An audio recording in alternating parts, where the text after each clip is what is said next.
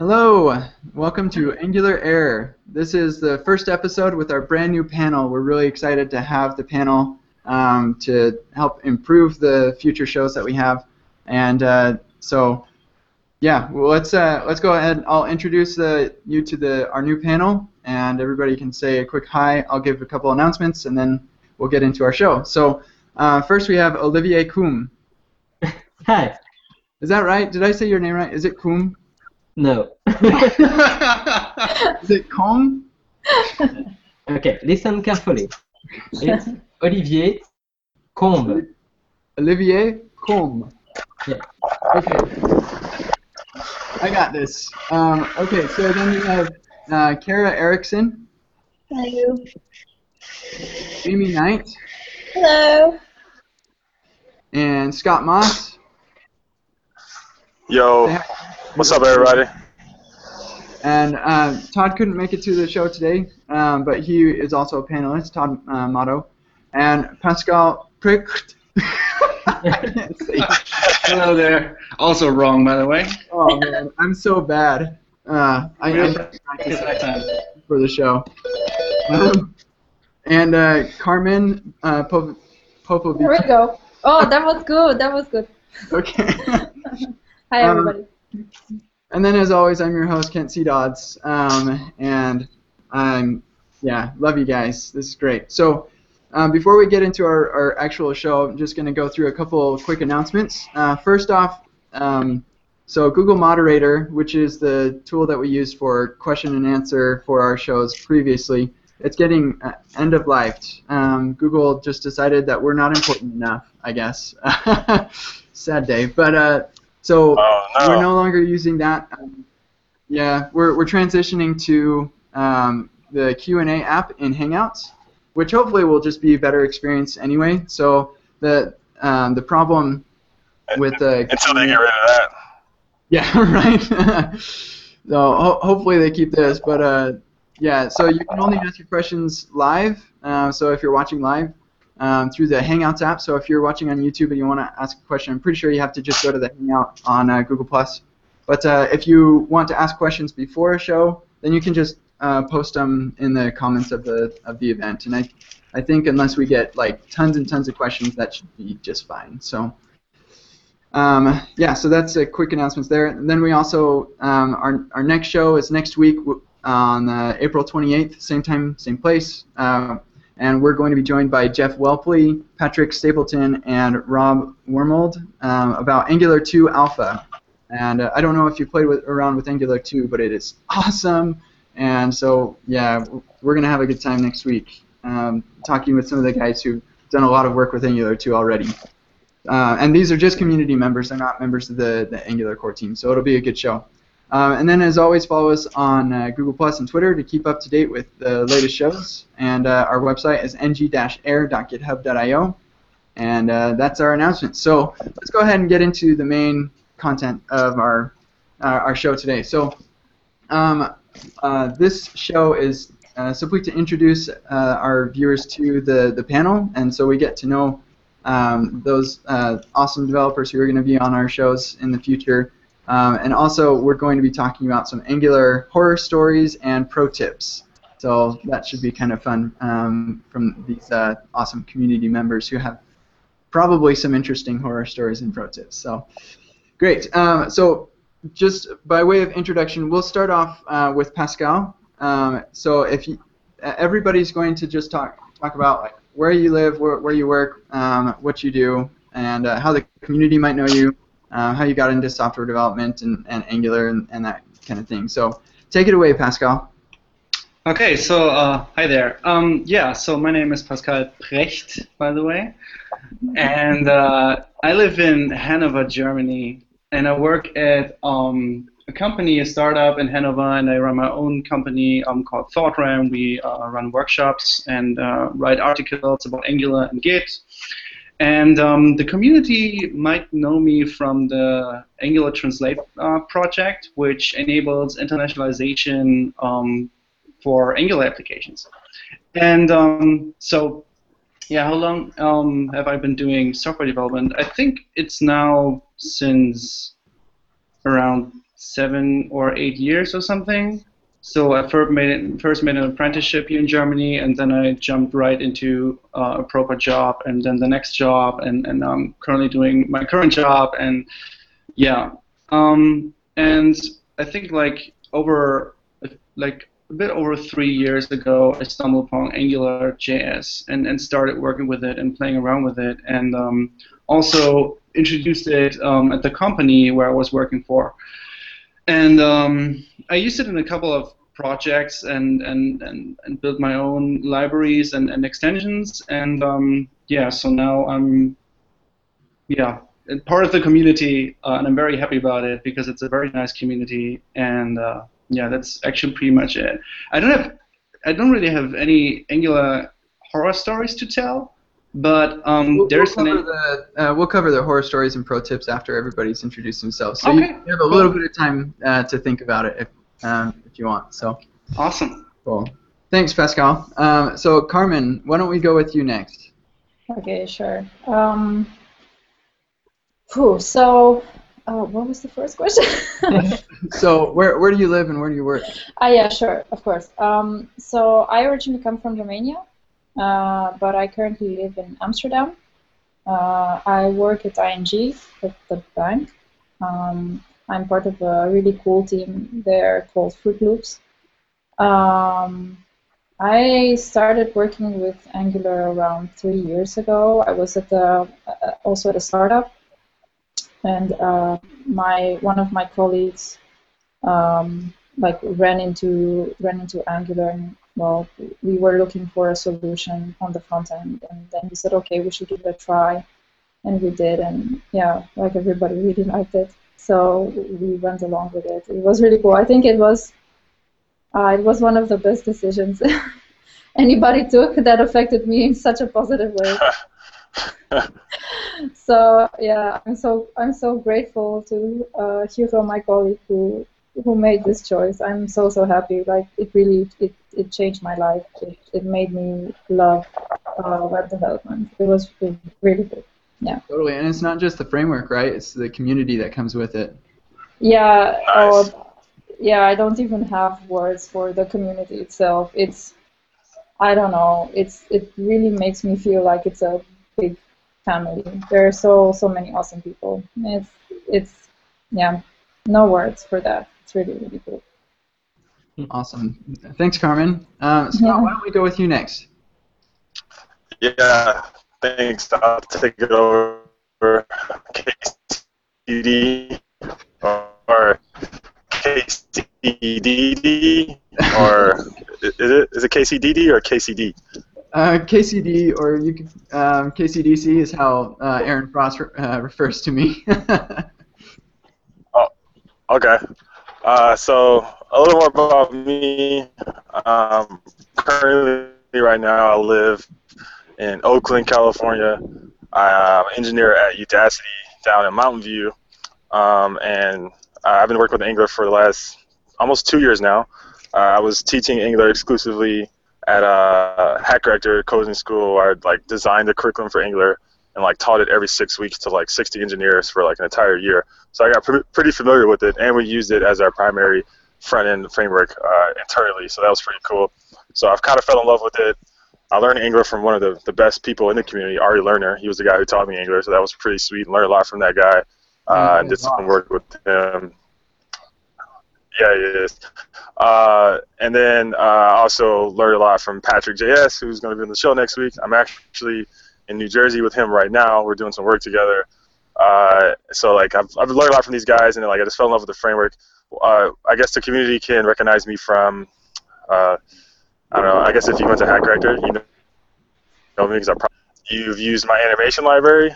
I think it's one of the mainly used ones, or maybe from my talk at NGConf about Sasquatches.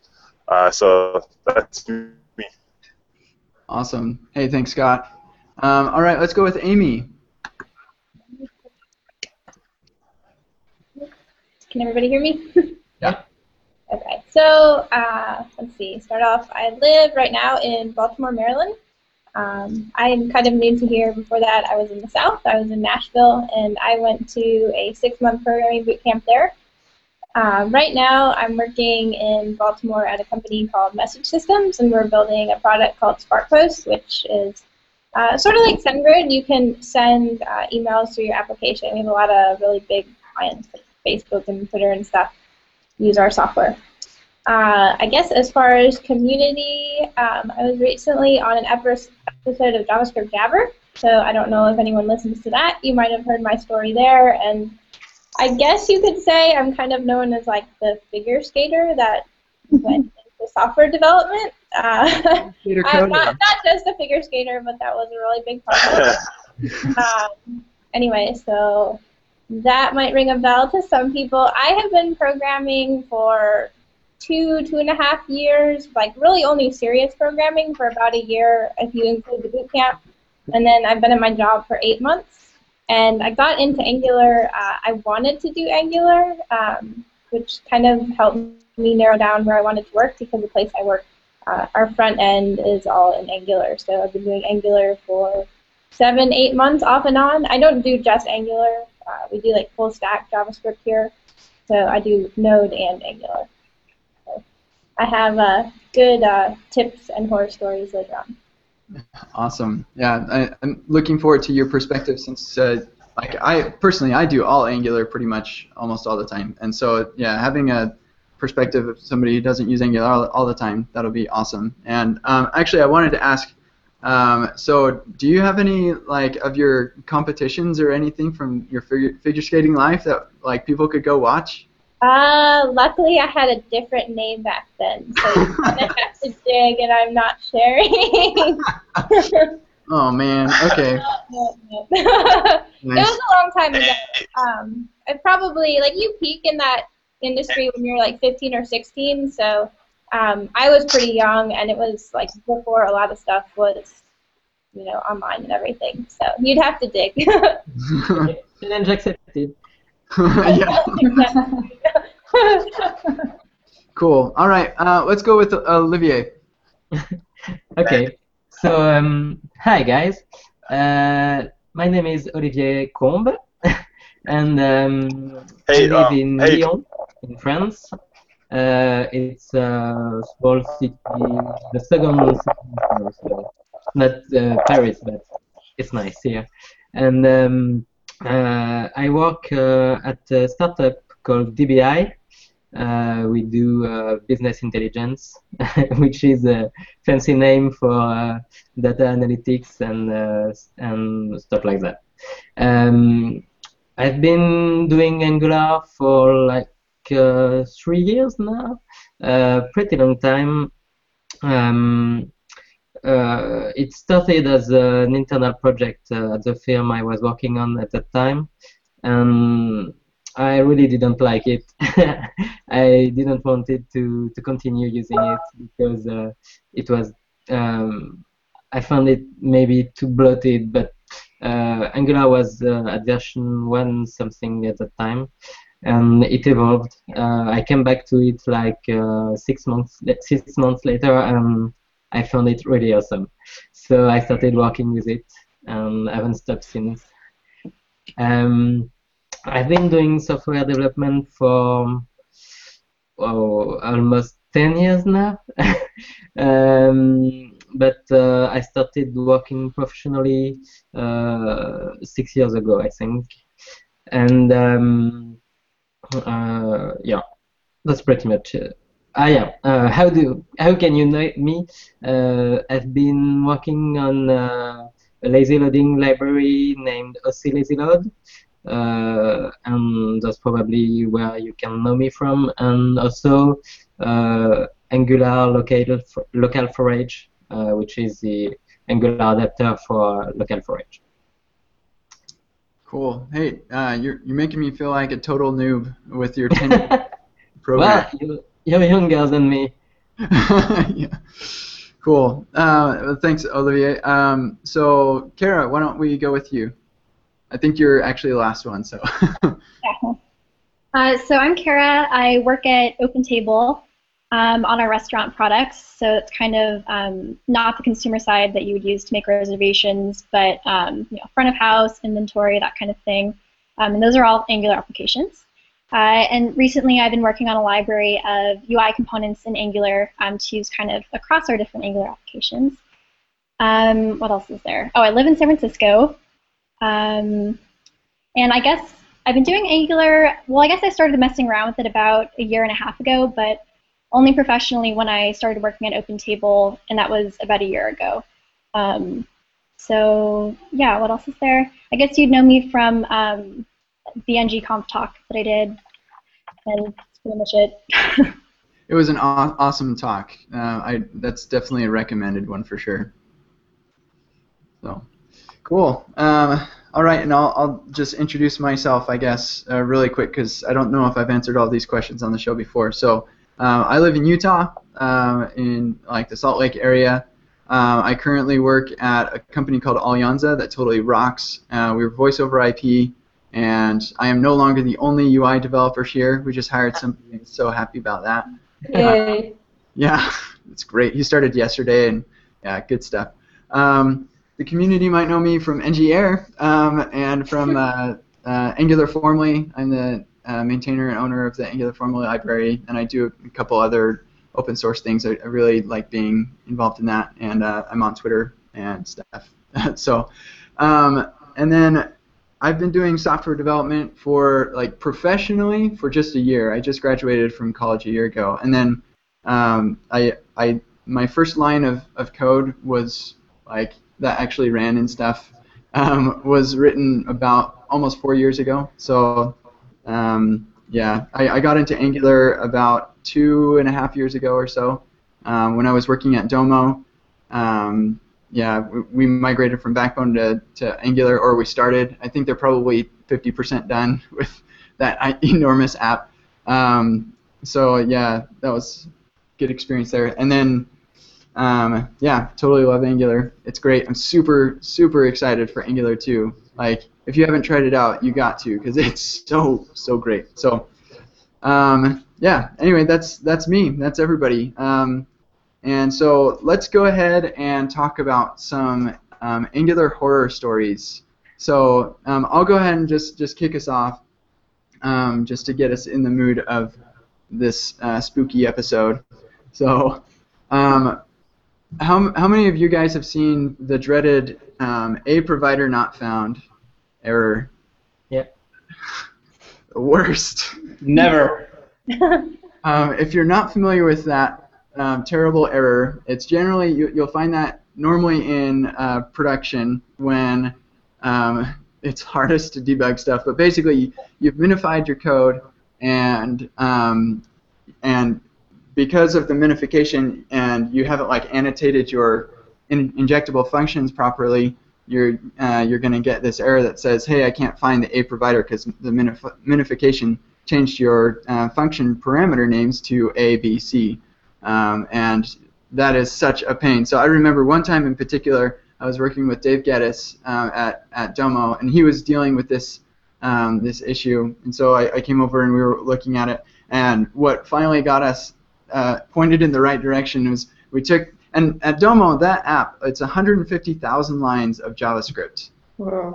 That's not including like libraries and stuff. Like we were using Lodash and jQuery and Angular and Backbone and it's wild. So we took our built JavaScript file, which was huge, and we did a grep for it was this crazy grep, but we knew what our minifier was doing to our function, and so we had like this special grep pattern to find functions that may or may not be injectable, like minified injectable functions that didn't have the right annotation. And man, that was just such a pain. So beware.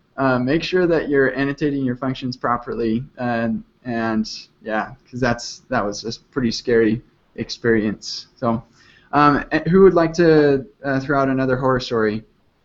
Well, I have one, if you want. Sure. So 2 years ago, I think, I was a UI developer like you. So I was doing the animation on a side panel, just coming from the left, and the new ng animate stuff just was really brand new.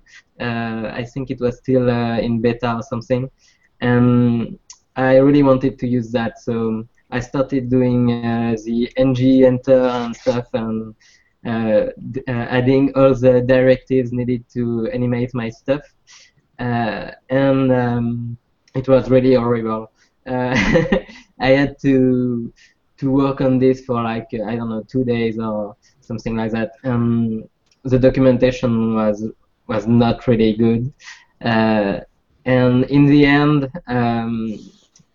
it was like a bloated code with a lot of hooks and double bindings everywhere and stuff like that.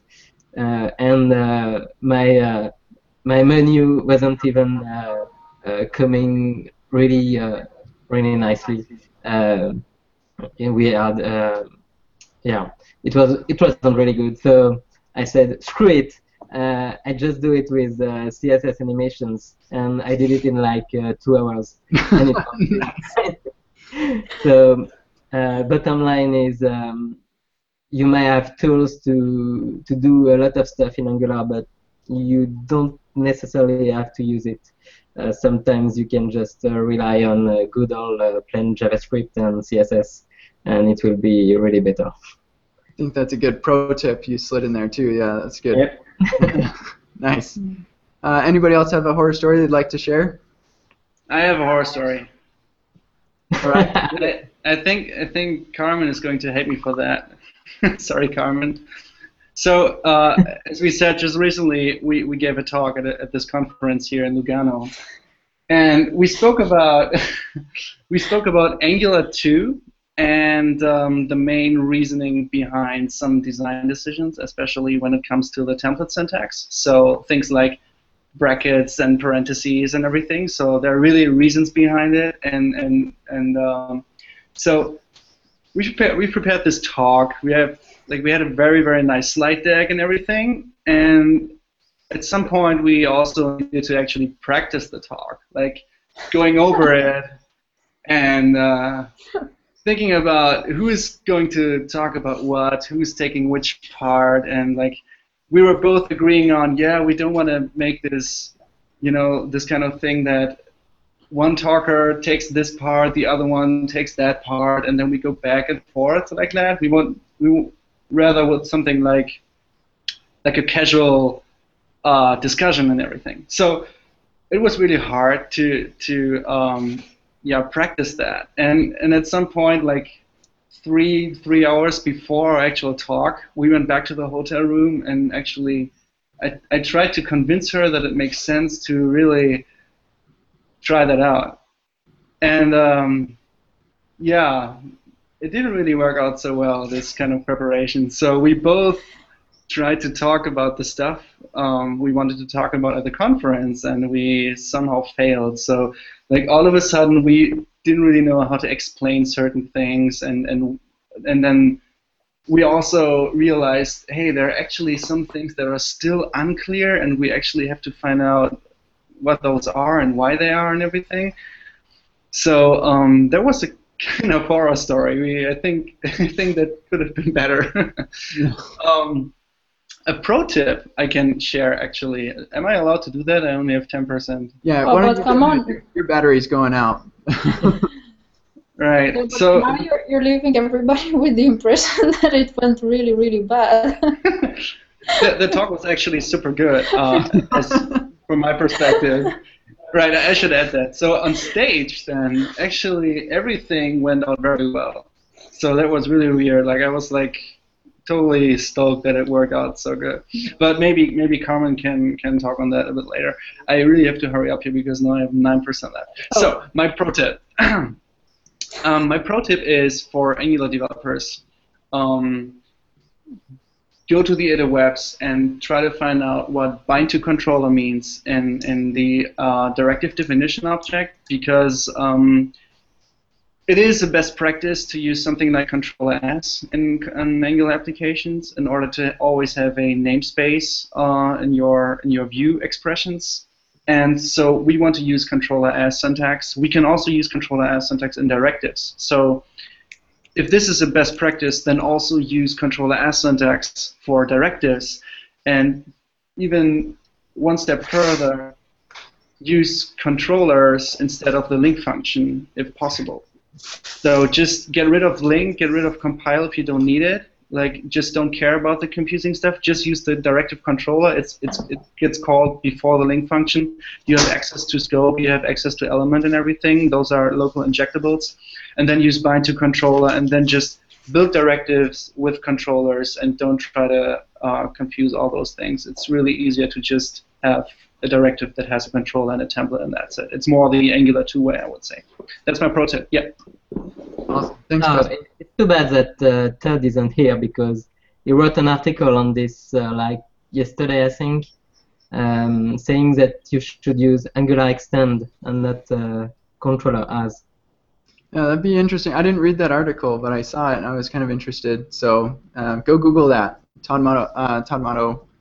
Yeah, I'm curious as to the reasoning behind that. But anyway, I think, Pascal, I think your horror story seems a lot like Angular 2 is, or part of that is Angular 2 is bleeding edge, and we're the ones bleeding when we're using it. Is that about the size of it? Well, the actual horror story is, if you ever want to give a talk, prepare yourself. Oh, come on, we also prepared. I don't fully agree with Pascal, because I think that we had so many trouble. It's not necessarily that things were not entirely clear to us, but it's because everything was really fresh. Like, we did a lot of reading for it, and he's been using it, and I wrote our demo app.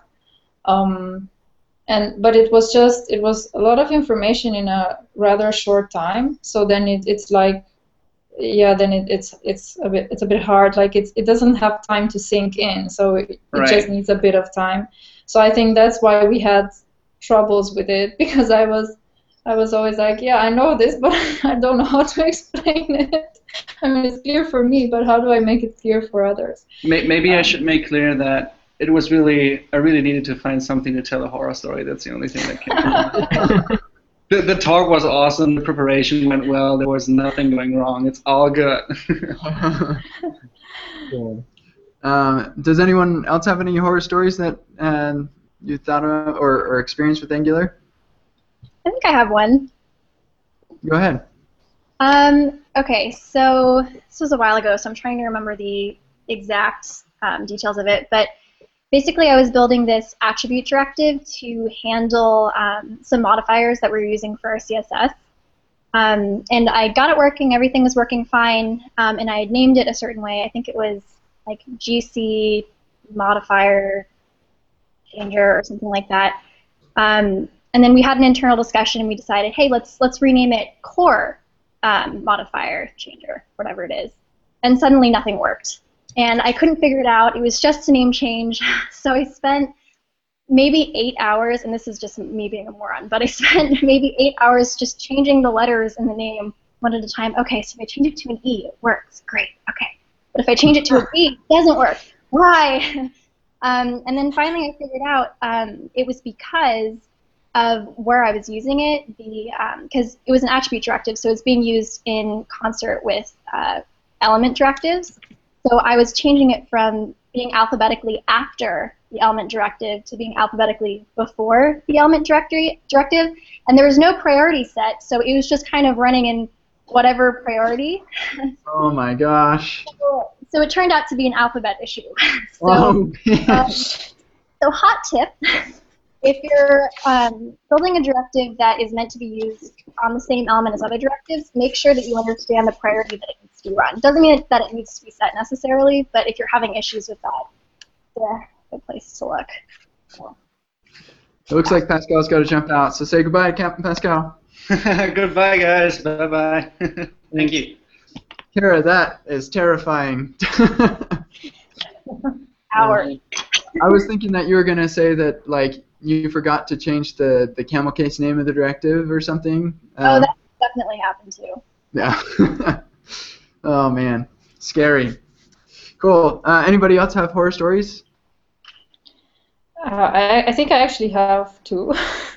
Well, one is not such a big horror story, but so one of them, but I don't fully remember all the details. But we were working, I think, with a directive with isolated scopes, and I don't know in what we were using it, but we were supposed to show some data to get some data out of that directive, and it was just not showing for the life in it. It just didn't want to show, and we were debugging, and I remember we were using Batarang.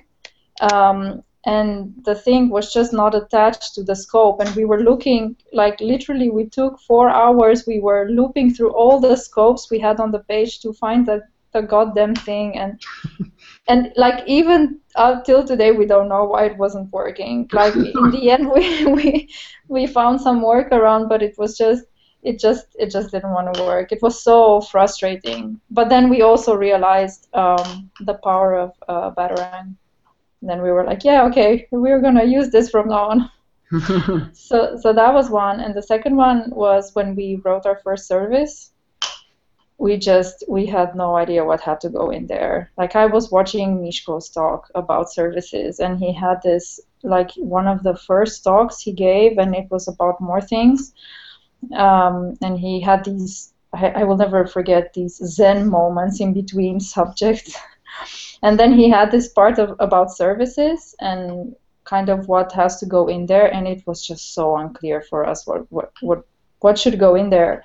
And it was also in the beginning of Angular when documentation was kind of all you had, and that was not always very helpful. And yeah, there were no blogs or posts about that, so it was really a struggle for us and to figure out what it is, what was all the difference between service and factory, which one we had to use, and what we should put in there, and how we should think of which logic goes where.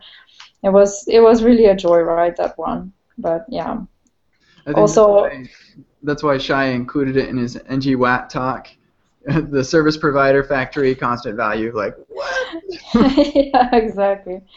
Yeah, but also just the moral of the stories. I always say that, yeah, if you have questions now, you have so many articles and everything. The community is so proactive about writing about their findings, and back then it was so little what we had. So it's something that we should definitely not take for granted. That's kind of the scenario we find ourselves in with Angular 2 a little bit, but what's nice is we already there are tons of resources for Angular 2. It's not even released, which is it's going to be different. Because people like you, Carmen, giving talks at conferences. Yeah, prepare very well, as you all heard. Cool. Do we have any other horror stories? I don't know. I was trying to think of these horror stories. I guess mine, it's not that bad, but I guess you could say, because Angular is in between opinionated, it's a little opinionated, but not totally opinionated. I don't know. One of the horror stories we have, we're building really, really fast, trying to get some products out the door, and just how easily your controllers can get bloated. And we had this one controller that was responsible for pulling from one API and updating to multiple different APIs, but the one object that was getting loaded onto the page that needed to get posted to these different APIs, each API had a different format, not just for the post body, but it needed to be camel case versus snake case. So and this just slowly bubbled up into just a huge gargantuan mess that needed to be refactored, and I don't know. That would be my horror story. So services, lots of services, and don't just start over time blowing up your controller. Yeah, I think we've all refactored a huge controller before. That's no fun. Cool. So we've talked about some horror stories. There are still more the ngIf, ngModel with no dot scariness, and ngController, and all there are a lot of. Well, if you want to know more, go to ngConf and see the ngWat talk. There are a lot of weird things about Angular, but we still love it. And so I want to quickly talk about why we love Angular so much, even with all these horror stories that we've had, and then we can talk about Angular pro tips. So for me, why I love Angular anyway is yes, the Angular has kind of a DSL with the template syntax, and yes, there's definitely a learning curve after the first little bit. After your first ng show, and you're like, wow, that's so cool, and two-way binding. After that first little bit, there's this huge learning curve that you got to kind of figure out how does Angular treating things, and then Angular doesn't really enforce you writing your code in the way that you ought to.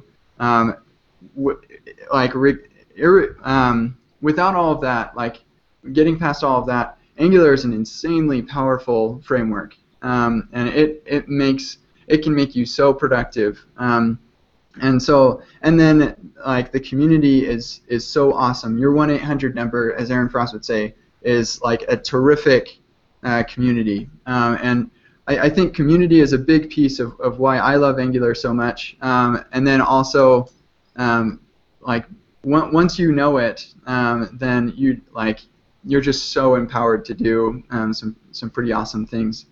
So that's one of the reasons I love Angular anyway. Oh man, I was thinking I should talk before Carmen because I want to say that I love Angular because of the community, and she would probably say the same. And then you just did it before. I took it away. So yeah, that's why I love Angular, because I don't know. It's not that the community is big. It's that we're all just so friendly and welcoming, and well, we can do whatever we want, and people just jump in and help you, and it's cool. Yeah, I like that a lot. On that note, I've noticed as a change in the JavaScript community in general that it seems like there's a lot more collaboration between Angular and React and Ember communities in general, which I think is a really, really awesome shift. Abstracting away all these libraries that we're building, I think it's a terrific idea to abstract away whatever framework you build it on, and so it can be used across frameworks. And then the framework itself, and I've noticed that happening in a couple libraries, but then the framework itself, the authors of the framework are collaborating with authors of other frameworks and libraries, and I just think that's way awesome. But yeah, anyway, that's just a thought that popped into my head. Does anybody else want to talk about why they still love Angular despite the horror stories? I actually want to add to your idea, because that's precisely one of the things that during my talk at NGNL, I wanted to stress out very much, that I think us as developers in the end all have this main goal of moving the web forward.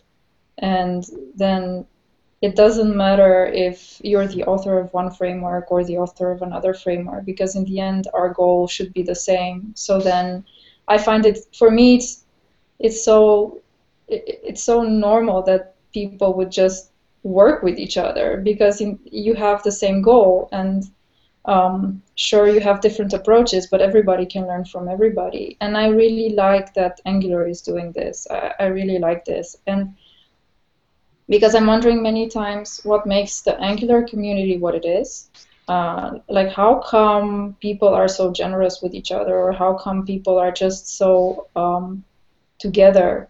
And everybody loves, everybody whom I've spoken with, everybody loves this community. So I was always wondering, what is it? And I really think that the core team does a very good job in kind of setting this tone. Also, what we saw at NGConf, the fact that they're reaching out to other teams and sort of setting up a common front, or I find that very inspiring, and I really think that sets up the tone. So yeah, kudos for that. Cool. So what are we gonna talk about on forums and Twitter if we don't have flame wars and stuff like that between Angular and the React community and stuff like that. Yeah, we won't have anything to say except this is how you build something awesome. So, cool. Any other reasons we still love Angular despite horror stories? Actually, you know, one thing that I, just kind of going along with this collaboration theme, I guess, is I feel like Angular 2 is moving much more in the direction of let's utilize JavaScript as much as we can and make it so that when people build Angular applications, there are less Angular applications and more JavaScript applications. So, like, obviously, Angular's like a huge part of Angular is the view portion of your app, and so it's really hard to, like, one of the things that Angular does really well is abstract away the complexities of dealing with the DOM, and so I think that's what most frameworks do in general. Like React, that's like their thing. So I feel like Angular 2 is kind of stepping away from your application a little bit to give you more freedom and like enable you to just write a JavaScript application, which is enabling this kind of collaboration between the frameworks, which I think is so cool. So, yep. So yeah, the team behind Angular, the Google team, is really listening to what you can say. I was reading on Twitter 2 days ago a post from Brad when he was talking about new stuff and what was going on at meetings, and someone asked for I don't remember what it was, but he said you really need to add this to Angular 2 because yeah, I remember now. You need to add form support for file input because it's really something that we need. And Brad replied and he said, you know what? That's a good idea. I talked to the Material UI team, and we'll add this to the next meeting, and we'll talk about this. So yeah, they're listening, and if you want to ask for something, probably they just add it if they can, or maybe tell you what you can do to do that. Yeah, props to the team. I'm just really impressed by those guys. That's cool. Cool. Any other thoughts before we get into pro tips? Okay, let's go ahead and jump in. So I'm going to pick and choose who goes first on this one. So be prepared. Olivier, why don't you go ahead and give us the pro tip first? Well, I gave my pro tip at at my last talk on NGR. Maybe I should try a new one. Oh, I know. Don't forget to add the unit test and use Protractor for end-to-end testing. It's really awesome. I think I've been using Protractor for test on JavaScript that is not even Angular code, and it's working well as well. So it's been saving my ass a few times now on my libs and at work. So don't forget to add test and try to convince your boss that it's not wasted time. In fact, you're just saving time for the future. Cool. Yeah, and if anybody's interested in Protractor, we had an episode last week about Protractor, and well, not just Protractor, but unit tests and end-to-end. So, yeah, good tip. Amy, why don't we hear your pro tip? So my pro tip, we do testing and we use Protractor. So one thing when I got here, our end-to-end tests or Selenium tests were just like super slow. So we looked around at ways to mock out our backend. Now some people maybe don't want to do this. It depends kind of what your approach is and what you're actually wanting to test. Whereas we were just wanting to test kind of behavior on the page. So the backend, hitting the backend didn't actually matter. So we use a library to mock out all of our backend calls. It's called HTTP backend proxy. So it uses HTTP backend, but uses Protractor to do this, so that you can actually just define, whenever you call an endpoint, you can define what you expect it to return. So you can functionally test all of your errors and just all of these different edge cases by just supplying whatever you want to come back in the response body. So my pro tip would be to look at that if it sounds like something you'd be interested in. Cool. I'm looking at it right now. It looks pretty awesome. Awesome. Okay, so I'll go ahead and give mine really quick. So my pro tip is wrap your dependencies. So try to write as much JavaScript as possible and less framework or library specific code. So what I mean by that is I have a couple of examples. So I'm the author of Angular formally, or not the author, I should make that distinction. I'm the maintainer of Angular formally and the owner of the project now. But even I don't use the formally formed directive in my app except in one place. And that's in another directive called the AZ form, and that is my abstraction on top of my own library. And the reason that is a good idea, and it's not just Angular formally that I do this for. I do this for UI router, and it's not just directives either. Like I do this for AZ translate, or for the Angular translate. I use AZ translate instead for the filter and the service. The reason this is a good idea is if something comes around, for example, the new router that is better than what you're using currently, the upgrade path is going to be like a real pain in the rear for you. But if you wrap your dependencies, then like that API, you're only using that API in one place. And so if you decide, hey, I'm going to switch from UI router to the new router, that change will be a lot easier because you just have to go to one place where that API is being touched. And so making upgrades is a lot easier. And one person that's done this way beyond anything that anybody I've heard is Jeff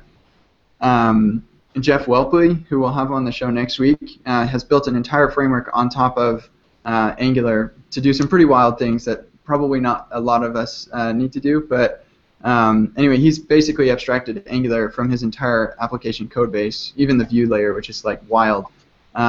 So yeah, we can ask him about that next week. But wrapping dependencies is just a good idea, not just in Angular, but in everything. But I can't stress that enough. Wrap your dependencies, even your own. So by doing that, you can say that you have 100K lines of code in your application. So that's cool. Sorry, I think I misunderstood. Yeah, you said earlier that you had a big application with more than 100K lines of code. So maybe that helps. Oh, well, yeah, so actually the application I'm working on right now is around 25K. So yeah, but even if you're going to build a small weekend app or a couple weeks or something, then yeah, maybe that really that'd be a waste of time to wrap dependencies in that kind of a situation. But if this is something that has business value and you're concerned with or you're interested in making sure that it's easy to upgrade things, you want to be able to maintain stuff, then yeah, wrap your dependencies. I think it's not all of them. I don't wrap all my dependencies. I think that would maybe not be silly, but if it's something that is going to touch a lot of my app, then I think at least think about the value of wrapping your dependencies. So that's my pro tip. Kara, why don't we go to you for a pro tip? I guess I would say this is kind of a broader thing, but especially when you're first starting out with Angular, is to really get to know the directive lifecycle and how different directives will execute, or the order of their execution, depending on where they are in the DOM and their priority. It's just saved me so much trouble over time and so much debugging, being able to trace, especially with the component library, where you have things nested in other things and the transcoding other things, to kind of understand, okay, well, this is going to compile before this, but this is going to link after this. So pro tip would be just get really familiar with that order. So. And if there's a good resource out there, I would say your slides from ngconf were a really good like illustration of what order directives like run in. Is that? Yeah, no, I mean, I think that's a good place to start. But even just like, let's say you have, I mean, the most simple thing is, one directive. But then let's say you have, then you have, two subsequent directives, or then you have two directives on the same element, and then you have, a directive, and then a directive that's transcluded into that directive, and then a directive in the template of the first directive. Like what order those compile in and what order those link in. Like, it gets pretty complicated pretty quickly, and it gets kind of confusing to think about. But if you really start to drill down into it, it just makes debugging really easy. So. Cool, awesome. Carmen, what pro tip do you have for us? I actually wanted to mention the testing, but Olivier was faster than me. But I still want to say it again. I think testing is super, super important. So write unit tests and end-to-end tests. It will save your ass, like really. And don't do it once you've already developed like a big part of your app, because that's going to be very painful. But really start with it, and that will also help you understand how Angular works. Yeah. So that really helped me. But I actually want to give another one, and that's learn web components, so that you can have a much easier life in understanding some basic concepts of Angular 2. So really learn web components. It has helped me personally tremendously when reading into Angular 2, the fact that I already knew stuff about web components, and then I was like, aha, that's why. So yeah, learn web components. Great. Yeah, I was one of the guys who was postponing learning web components. Like, I don't know if this is really going to be a thing, or like if the community is going to adopt this. But yeah, after even playing around with Angular 2, like you see, oh yeah. Lots of value there. So. Yeah, I had to give a talk about them last year, and that's actually how I went into them, and now I'm really happy I did. Cool. All right, so let's wrap up this really quick. We don't have any questions in the Q&A, so those of you viewers, if you wanted to ask a question, now is your opportunity, because we're going to move on. We're each going to answer the question as part of our closing of each show. We answer the question, what tip would you give a brand new developer? I'll go ahead and start. My tip would be find a meetup that is in your area and go. And even better, extra credit is speak. So my first talk that I ever gave was about a library that I wrote, But my second talk that I gave was at a Google developer group here in Utah, and I was just in a meetup, and they said, "Hey, who wants to speak next month?" And somebody said, "Well, I don't want to speak, but I'd like to hear something about karma," and I was thinking, like, I have heard the word karma before. I think it like has to do with if you do bad things count.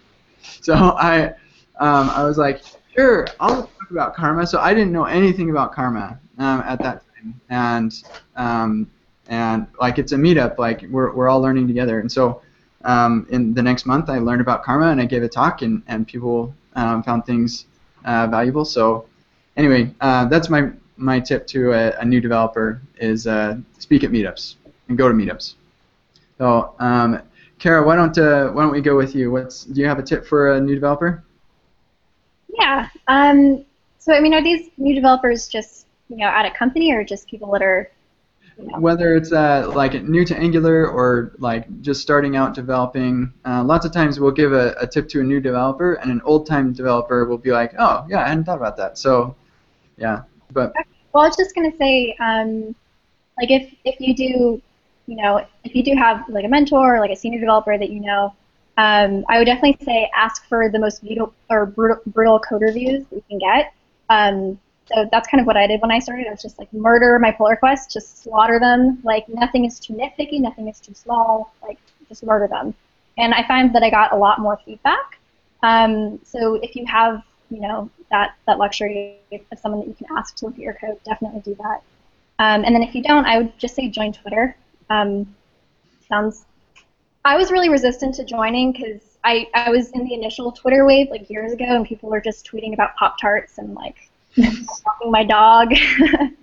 But now there's just so many great people to follow. It's like a great way to find good content. So. Cool, thanks. Olivier? I would say try to find a good idea and work on your own at home on a special project with new technologies when you're trying to learn them, because just reading stuff online isn't enough. You have to try to learn things. Otherwise, you will just read it and forget it. So always keep a list of ideas of stuff that you would like to do, and just take one idea when you need to try something, and write an app on it.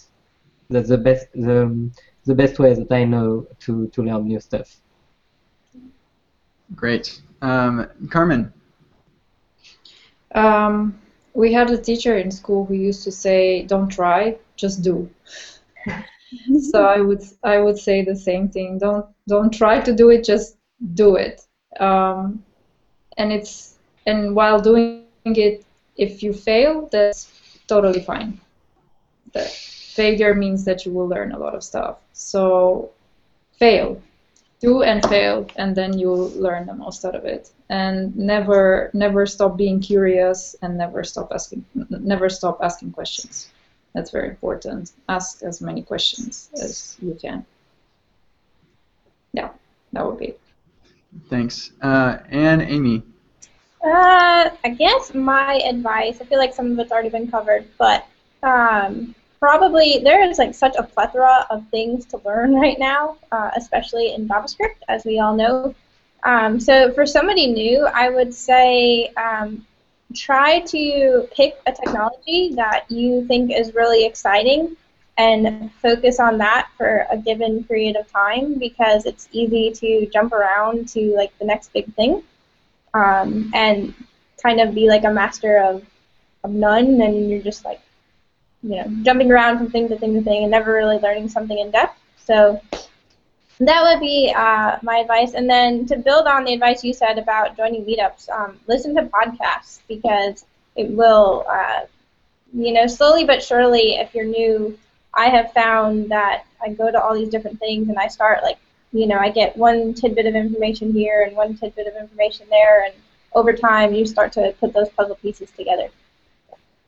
Awesome. Yeah, actually, if everybody, I'm sure we all have some of the favorite podcasts that we'd like to listen to. If you could, on the Hangout event, just comment a couple links of the podcasts that you guys listen to, that'd be awesome.